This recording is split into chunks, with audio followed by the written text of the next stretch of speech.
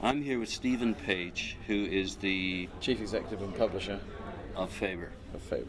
Welcome to this microphone. Thank you. We talked about the impact of the internet on publishers, and my take is that publishers are in jeopardy because, first of all, the big names that you've helped to create have such a brand that they may not necessarily need you as a publisher, because they may not want to make much more money than they're already making, and if they see ways of doing that, then I think it puts them in quite a position of power. That's the one side. And then the other side is that young or unknown authors now don't have to genuflect in front of gatekeeping publishers who determine whether or not their stuff is worthy of being sold. What do you take on that? I'll take them in reverse order, which is, I think, the opportunity for writers to reach an audience without going through a publisher will remain extremely limited. I think publishers' main jobs are to do with making choices, which they largely do extremely well. Secondly, to make the thing that they've chosen better. The relationship between a writer and an editor is, in some places, still absolutely critical. The third part of it is that we are experts at marketing. We know how to find readers for writers. It doesn't work all the time, but most of the time we find readerships for writers. Fourth thing is that we pay advances, so we bankroll some writers. Some writers don't earn enough through their writing to do that, but in the main, publishers are prepared to put money up front for writers to write, and no one else is prepared to do that. And the final... no one else is prepared to do that, but what about Amazon, and what about Sony with their ebook? I mean, are they currently going after content themselves to then make available to the people that will be buying these ebooks, because they're coming out with a new version in spring? Yeah, they'll be after content, absolutely. And their major sources of supply will be publishers. Now, it might be that in an iTunes-like model that, any book that's produced by anybody in any way will be available. But availability is not the beginning and the end of a writer making a life which is affordable. But doesn't that increase the importance of people like me in the media to promote the quality of work that these new writers may wish to promote? There's an implication in your question that publishers are failing to support quality. I don't think that's true at all. At Faber, we look at something like 5,000 novels a year, something like 5,000 new poetry collections a year, 2,500 new children's books a year. Largely that comes via agents, but on the poetry front, not at all. We look at we look at all of it. And by we, you mean who? The editorial team at Faber. And what kind of strict criteria do you impose on hiring those people? We hire people who appear to have excellent taste and have some track record in making good judgments. I mean, in poetry, you're not making judgments about that book that you're buying making you money. You're making decisions about that poet's likelihood of becoming part of the canon, if you like. But you're not saying that by publishing it you make it part of the canon, because one knows that would be arrogant and that doesn't necessarily last. But look at James Joyce, typical. His book is probably the greatest book of the 20th century, and he got turned down by 27 publishers. Sure. Yeah, as did many other great writers. Others. That's right. So you missed some, but they did get published. You just happened to miss the greatest one. Did he come to Faber? Yes, in fact, his early work was published by Faber, and T.S. Eliot looked long and hard at Ulysses, and in the end just couldn't quite make his mind up to do it, and regretted it very strongly because someone else snapped it up. Or was he afraid of getting sued? Yeah, there was always that issue. There was a danger of that. But also with Eliot, that wouldn't have been the case, because he was an extremely bold publisher in many ways. And I think Faber would have been one of a number of businesses saying, someone in the end is going to have to publish this thing. How do you do it? How do you make it work? And is it what it's claimed to be? But, the argument can't stand that Ulysses was missed. It was not. It was published. But it was initially, as you know, published by a very brave independent publisher. So I do think it's incredibly important that you have a thriving independent publishing community, because you are right to say that the judgments made by bigger businesses where the editor is more remote from the centre of the business can lead to the how promotable is the author conversation, not what's the longevity of this work. And I guess independent publishers who are much, much closer to that hub, they tend to be editorially led, or at least publishing led. Those companies are there to create diversity in the market. They're not a safety blanket. They're actually forthright and avant-garde in their opinions. But they don't. It's so difficult when you're in a general publishing business to talk about the way that you serve the long-term good of literature or culture, because I think if you do start talking like that, you often fail to serve writers as well as you could. I think what writers want for a publisher to be is, yes, you want publishers who make brave choices and are close to the writing and trust the writer's instincts. But then you want a really well-honed, commercial, modern publishing company to get it in front of readers. So I think that kind of crop of very great independent British publishers who went into corporate ownership in the 1980s and early 90s, they were just caught unable to adapt to an increasingly competitive market. Same happened at the end of the 90s, if you look at that, John Murray, Harville and others. But now you look and you see a group of young maverick publishers led by fairly young ex-corporate leaders, but also people like Jamie Bing, who's the publisher at Canongate. You've got Profile Books, Short Books, Atlantic Books, Faber, Bloomsbury. And there's a really rich range of publishers who do not just make judgment calls based on this year's financial targets, and do not have shareholders who don't task us with 10% growth top and bottom line. So, which is wonderful to hear. Yeah, and I think in some ways your concerns about good things getting well published, you have some peace of mind that that independent community exists. Now, I'm very optimistic about it continuing to exist, but the market is extremely harsh in the United Kingdom. Very tough. You mean in terms of discounts? Just what consumers are being asked to pay for books. And also, I think there are very narrow channels to readers, by which I mean there aren't a large number of bookshops buying books. There are individual buyers at quite a narrow range of booksellers dominating the market. Independent bookselling is about 15 to 18% of the market. So you can't break a book when you don't have that support from the chains, largely speaking. That said, we have an extremely supportive media in the United Kingdom. And you've got the best books sections easily in the world. We book lovers are thankful for the internet simply because we can access the Guardian Books Unlimited. No, and we're very lucky. And you have the British Council too, and the way that they promote your writers is absolutely yes, it's wonderful. One of the happy heritages of Commonwealth is is that we have still an intimate connection with the writers coming out of Britain and the way that their voices can be heard. But equally, when you look at the strength of Commonwealth writers coming into the UK market, it's still, the Canadian writers still have an extremely strong position in the United Kingdom. Which is sort of ironic because we don't appreciate them at home. Is that right? Oh, yeah. Well, maybe that's always the case. Do you publish any Canadian? We publish Rehenton Mystery, Okay. and we've just bought, in fact, a terrifically good first novel by a Canadian called Madeleine Tien, a novel called Certainty. And it's just one of those thrilling moments. You read such an assured voice on a debut novel. There have been stories, and we've been reading the stories for a while and expressing some interest. But then the novel arrives and your heart beats and you pray it's what you'd hoped it would be, and it's everything that it could be and more.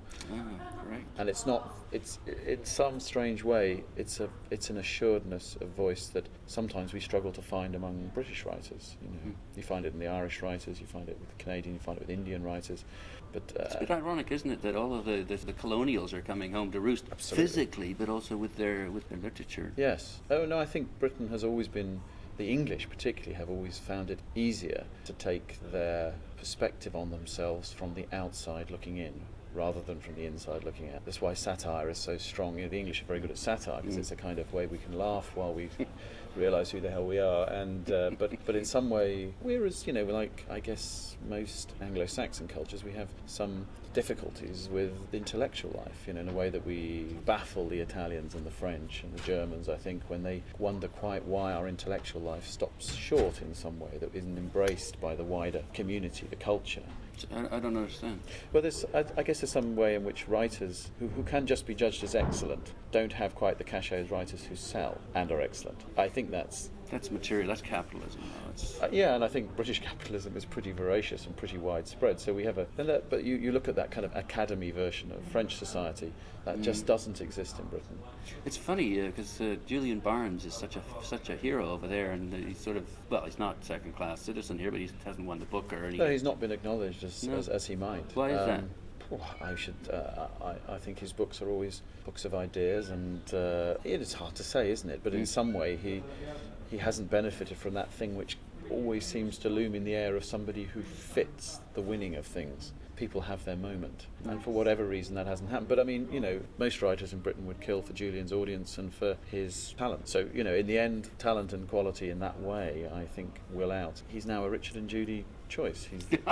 He's stamp of approval. It's not a stamp. No, a stamp of money, the printing of money. But it's an acceptance of the idea that he can be very widely read and be excellent. And I think when you're publishing literature, for instance, publishing Kazuo Ishiguro for us is so heartening, because you know that Ish writes the book that can be written, and only that. He's an uncompromising writer in that way. His books are painful and troubling, but he reaches a massive audience. For some reason, his progress as a writer in our society has won him huge trust among readers who might play it safer otherwise. He somehow speaks to us without us worrying about being told such difficult truths about society, about people. He reassures in some way. But having said that, there's nothing in his approach to the writing or the writing that does that. So it's an interesting question as to why has it always been that he is accepted by that quality mainstream audience. They don't step off the bus saying this is all a bit too painful or difficult, or they keep with him. It's like going to a European movie instead of an American one. There isn't necessarily a happy ending, but for those of us who don't really care for that, it's a much deeper, more interesting experience. Yes, and if literature is to respond to the state of the world, it's only so long that we can have these misery memoirs, and these, they'll be burned out fairly fast, because a kind of voyeurism of other people's pain might be one way of not actually acknowledging the difficulties of the world as we face it, is to look back at other people's horrible experiences. In the end, we will have to confront our own experience of life, and that's where fiction, I'm certain, will play its part. And if you look at the American market, where fiction has been so difficult since 9/11, I have such confidence in the medium of fiction that it will in the end come back and tell stories that help people to deal with, voices that will help them to understand their own experiences. It's so extraordinary too that when I come over here, I see some of my relatives, and I'm just astounded by the impact that the Second World War had on my parents, your parents' generation. And I still don't know that that's been mined, but it was only 50 or 60 years ago. Yes. And it's had such a dramatic effect on them and us. And we're just sort of recuperating and trying to make things right with our children. Do you have themes that you look at? Do you guide what the writers that are in your stable might look at? No, or is that not that never. Influence? No, I mean, it's certainly not a naive question, because of course some publishers do seek to guide their writers to write, particularly on the commercial end of fiction, and the Second World War and love. War and peace. Yes, these things, which is actually war and love. These are perennially commercial topics. Well, you hit the heart and the depths of existence.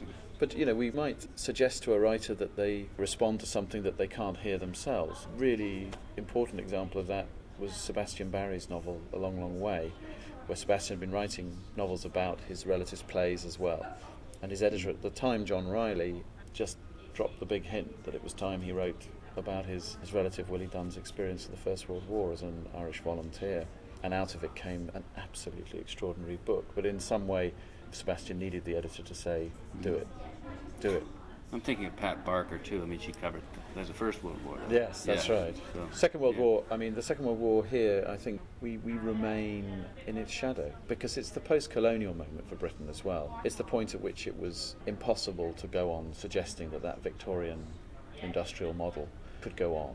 And so the movement away from many colonial responsibilities, I think, has left an awful lot of opened wounds and difficult questions and responsibilities that Britain has never really moved on from. So in some ways you can understand there's an arrested view of the Second World War, where things actually were simpler. You knew where we stood. We were fighting something that was so unequivocally evil that it gave us the unity of being good. It's rather like America now trying to create some sense, the United States, America, trying to create some sense of unity of purpose against something that is branded as purely evil. Well, you look at the European response to 9/11 and it was, of course, quite a lot more complicated than that. Speaking of the bombings in London, I picked up a copy of Incendiary.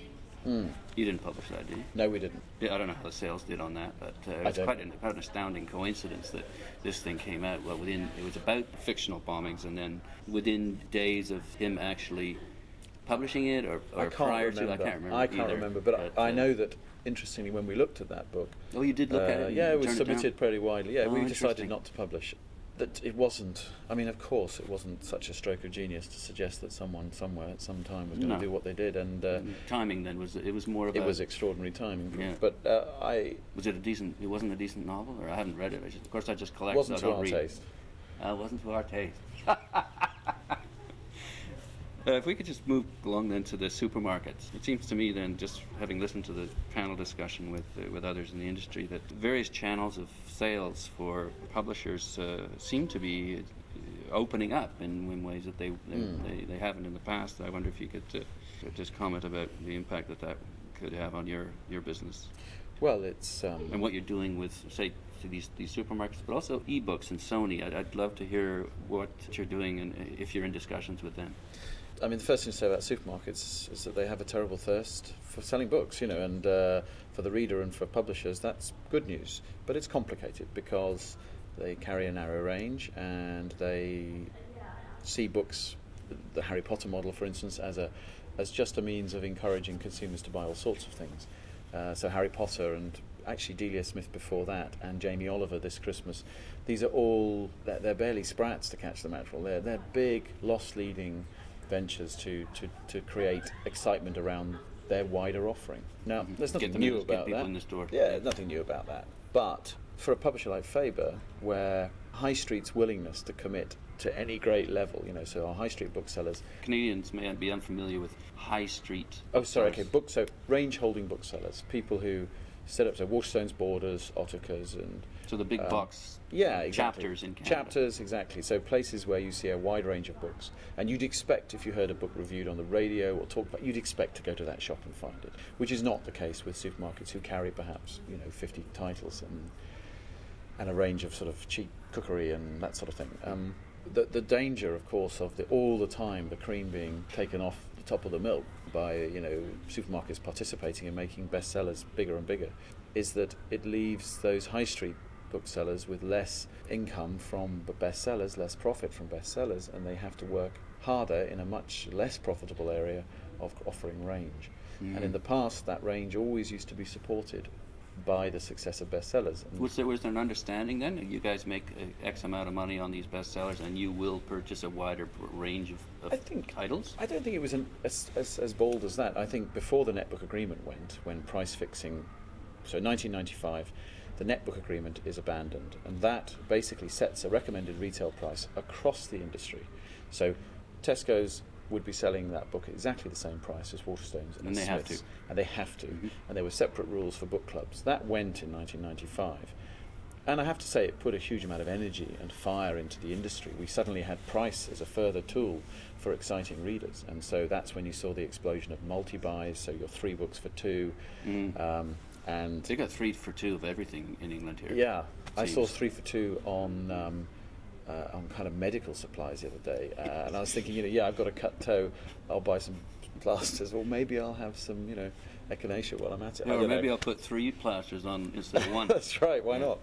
And so there's a complicated relationship now between making the big books bigger, but wanting range support from those high street retailers, and that's tough. And meanwhile, on the other end of it, Amazon are picking up the early adopters, essentially. So if you have a first novel that's brilliantly reviewed, or a book by a media personality, the first 2 or 3 days of sales are quite often scooped by Amazon. Pre-sales as well. You just log your order with... You mean that they're online before you can physically go to the store and pick them up? It might be available. You can place an order, so you can have made your purchase. So if like we had with, say, Ricky Gervais's book, Flanimals. Ricky Gervais is a big comedian here, has a big series called The Office. He did a book with us. He was on Parkinson on Saturday night. We published on Monday morning. So that's Michael Parkinson, the greatest interviewer in the world. That's right. For our Canadian audience. So by Monday morning, Amazon already had a pile of orders that were dispatched and with those customers by Tuesday. So the speed with which, or the reliability with which someone can say, I've just seen something on television, I'd like to make that mine. They can do it without having to remember to do it Monday lunchtime on their lunch break. So it's convenient. It's very convenient, and it's it's also 100% foolproof. You know, if you order it, it will come, is pretty much people's experience of Amazon. Reliable, yeah. Very reliable. So I think, there are a range of difficulties and choices that are facing publishers and high street retailers. You mentioned the Sony ebook. I mean, everybody is kind of get themselves in line on that. I think everyone's really impressed by what they've seen of the Sony ebook, but we've had many false dawns in the world of ebooks. Yeah. But certainly the sort of prehistoric age of electronic publishing for general books is done. We are now in a much more... we're in the early stages of doing it, rather than wondering what it's going to be like to do it. But the business models are far from understood or sorted out. The way I see it is that these ebooks are going to replace the paperback segment, at least. Us collectors, hopefully, will still get hardbound first edition to fondle and put on our shelves. But I see Sony as having such a beautiful, unique selling proposition. Don't cut down all those trees. Get one of these. Yes. And I think the environmental issue is quite interesting. I think consumers will take the biggest book buying community in this country are men between, I think it's 45 and the end of life. I'm very surprised that over in price in terms of money spent, that is a huge audience. In Canada, as I understand, it's women that women then take clubs. out the big. I guess we look at chunks of age, demographics. Women between 35 plus buy a huge amount of the fiction, but men in their post-family, they're buying a huge amount of high-priced books, non-fiction, reference, and fiction. I'm thinking of you probably are. More women than men buy books, and they spend more money on it. But when you look at the demographics, and if that's a key demographic, that's not necessarily a demographic that's going to rush to an e-book model. They're quite book consumers. They're sentimental and romantic about books, but clearly and wanting to have expensive wallpaper. Yeah, that's right. Yeah. And they maybe have more time, but clearly it would be deeply naive of a modern publisher to suggest that there isn't going to be a mixed economy of digital and physical books, and the progress of digital will be upwards in terms of its share of what we do. How fast that happens, no one knows. But I think publishers, while most people who end up working in publishing, certainly people like myself, come at it with an almost unhealthy level of love for the object, which is a book. We have to separate ourselves as readers from ourselves as publishers. Okay, I want to talk about your love of who do you collect, and who do you love? Who do I love? And do you collect? I buy Faber hardback poetry. You get like a company discount, right? No, I have to go out and find it in the world. But obviously, the great poets of the Faber list in the 20s to present, Geoffrey Faber and T.S. Eliot, began the business of publishing the great modernists in 1926, and it's still alive today. Our most recent debut writer, so someone like Nick Laird, has picked up prize after prize and is an extremely exciting prospect. He's the husband of Zadie Smith, right? That's right, yeah, that's right. Do you think he wrote all her good stuff? Or? Definitely not. She's a massive talent herself. I really loved her last book on beauty. But for myself, my passions are for American literature from the early part of the 20th century. I'm a big Russians from the 19th century. Yeah. But also of the modern writers. I'm thrilled by the crop we have at Faber at the moment. Can you give us a few examples? Obviously difficult to be partial, and I'll forget. But this year, for instance... We'll pick your favourites. Well, Ishiguro I've mentioned. Peter Carey is a really important writer on the Faber list. There's a new generation of people like Andrew Hagen, Rachel Cusk, John Lanchester. There's D.B.C. Pierre.